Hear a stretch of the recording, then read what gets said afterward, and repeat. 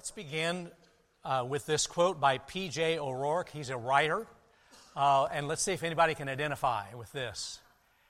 Everybody wants to save the earth, but nobody wants to help mom with the dishes. How many of you moms could testify to that? Yeah. You know, everybody wants to do the big, the bombastic, the thing that gets attention, the thing that makes immediate change, but nobody wants to do the dishes because servanthood isn't fun. It isn't as fun as some of those big things we get to do. And we've been talking all year long in sermons in our worship theme of come see what love can do, but what we maybe sometimes forget is that when love shows up in work clothes, that's called service. Because love often shows up in work clothes. And we have to figure out that the next step is service. Now, we all like to serve, but our problem is we like to stay in control, and we like to set limits. I'll serve, but I'll only do these things. I won't do that. Or, I'd like to serve, but I'd like a little credit for it. I'd like at least a thank you. You know, we do something really, really unselfish for somebody, and we say, well, they didn't even say thanks. Or, here's one. We want to serve, but we want to reserve the right to complain about it. About how much we were put out, what effort it took, and violins play, and on and on. We have a lot to learn about servanthood. A lot to learn about servanthood. Now, in this story with Jesus walking with the 12 disciples, the two brothers, the fisherman brothers, come to him first, James and John, and they pulled something that as children we pulled on our parents. If your children here this morning, maybe you have recently tried this on your mom and dad, and moms and dads, you've had it pulled on you. It's this, Mom, Dad, I want you to say yes to the next thing I ask you. You ever try that? I want you to promise that you're going to say yes to what I'm getting ready to ask. And most parents do like Jesus. Well, just why don't you tell me what it is first? And Jesus did, and they said, you know, when you come into your glory, we think that probably we tested a little higher than all the other dimmer disciples. And so we would like to sit by you, one on the right and one on the left. And Jesus gave basically two answers. He said, first of all, that's not mine to give. That's up to God. But he said primarily, I don't think you want to go there. Literally, I don't think you want to go there. Because it's the way of suffering. It's the way of unselfishness. It's the way of servanthood. It's the way of mistreatment. It is the way of brutal death. In fact, there's an irony in this scripture in that James, one of those who came to him, actually got his wish.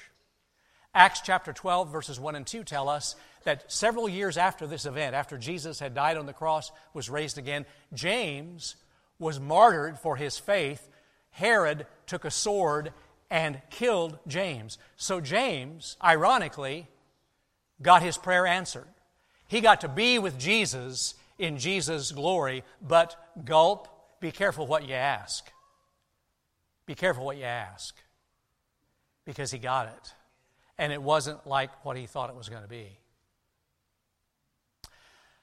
And I'm really intrigued by the fact that in framing his answer to the disciples, to the two, Jesus brings in what we would call in church life our two ordinances, Lord's Supper and baptism. He says, do you think you're ready to drink the cup that I'm going to drink?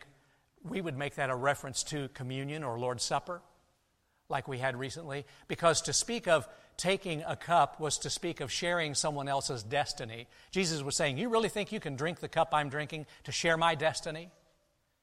And then he switches to the other image. He said, or to be baptized with my baptism.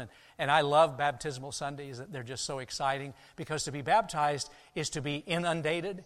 It is to be plunged under.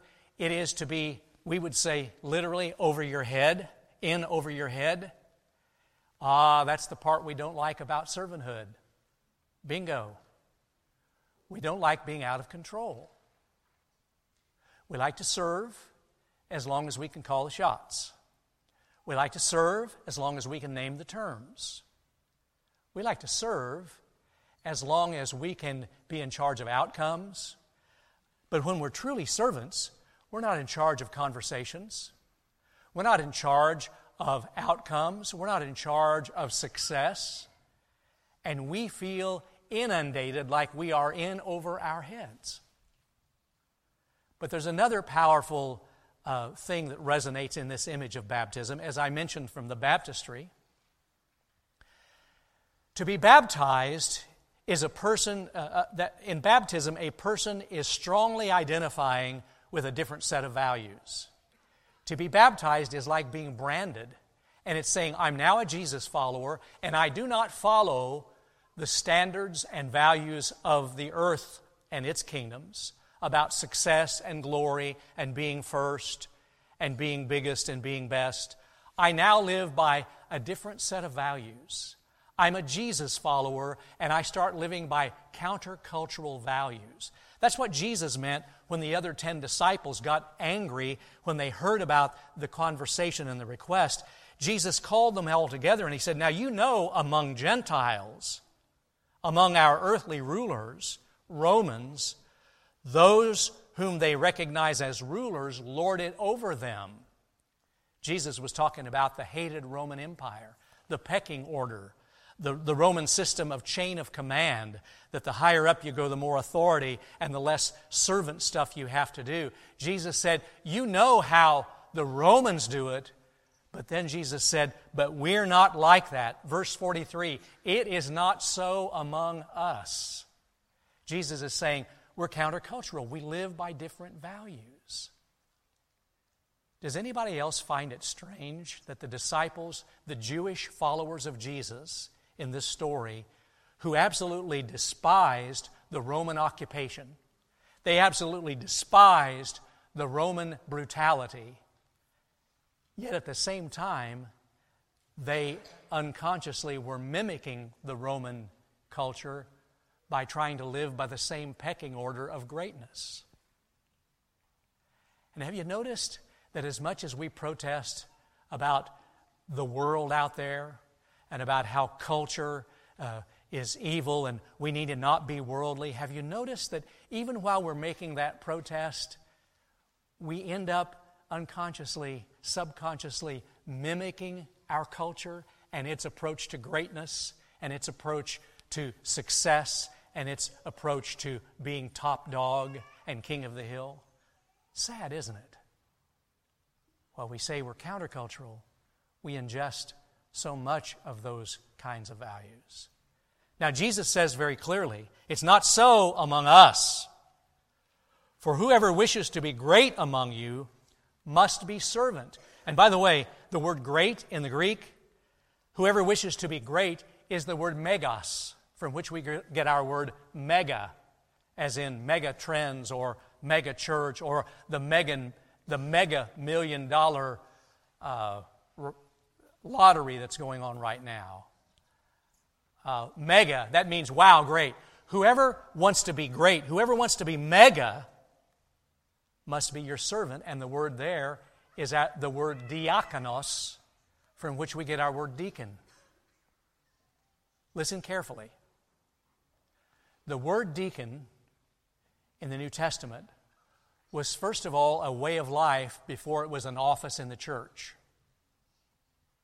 Did you hear me?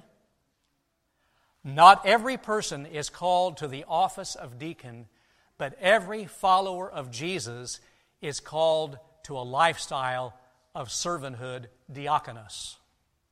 We are all deacons. We are all servants. That's what Jesus was talking about. Now, if you know your Bible, you are aware of some glaring inconsistency in the disciples' lives and attention span. Because right before I started reading in verse 35, verses 32, 33, and 34, Jesus had just warned his disciples for the third time that following him would mean suffering, taking up the cross, and giving up selfishness. And so here Jesus is trying to get their attention, trying to tell them, it's costly to follow me. I'm calling you to servanthood. I'm calling you to unselfishness.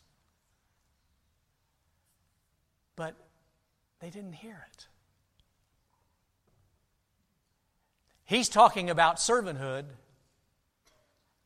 and it just went whew, right over their heads.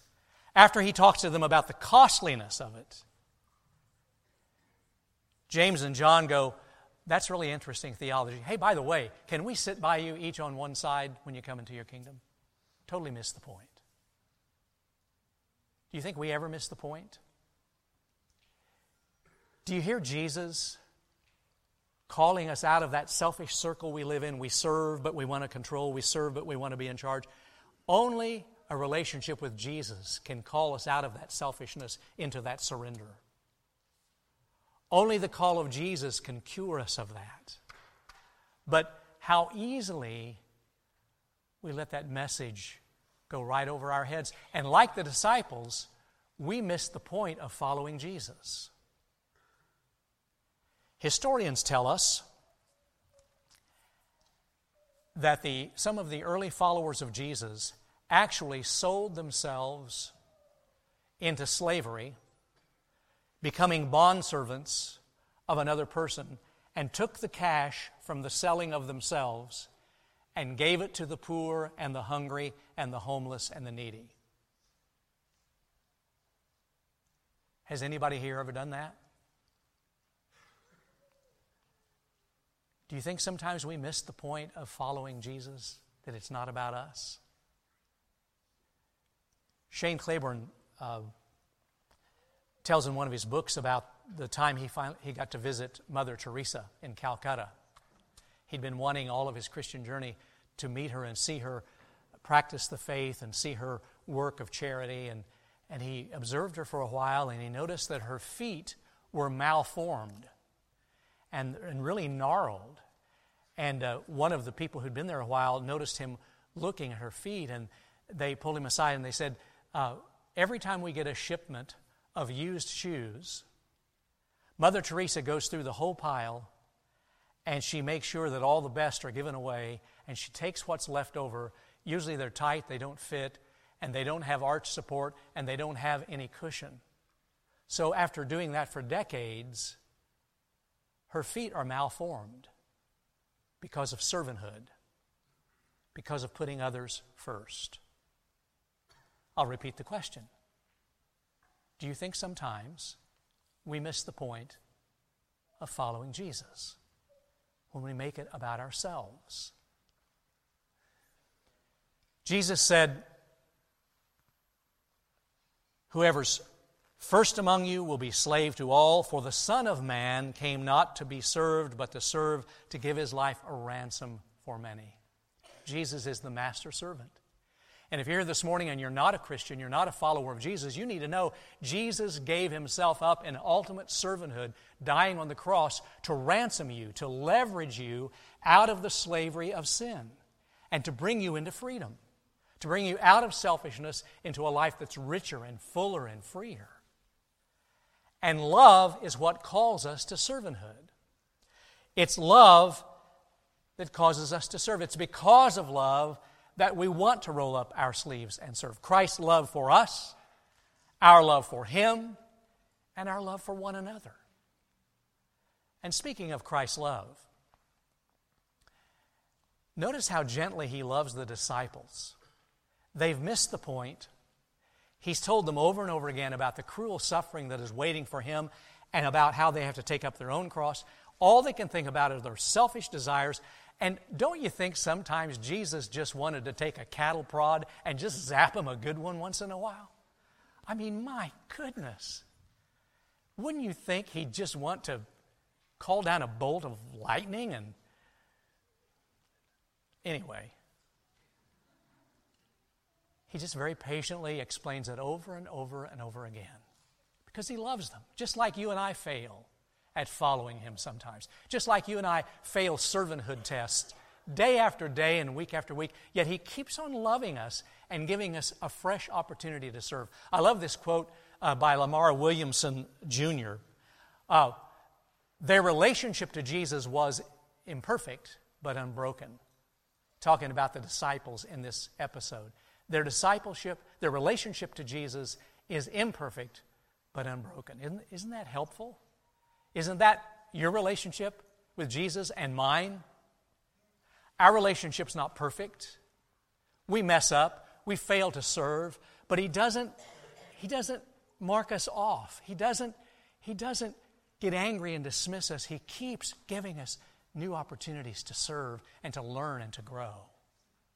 Because love continually calls us to servanthood. About a year and a half ago, my mother-in-law's machine shed was torn to pieces by one of those North Missouri nasty, sudden tornadoes.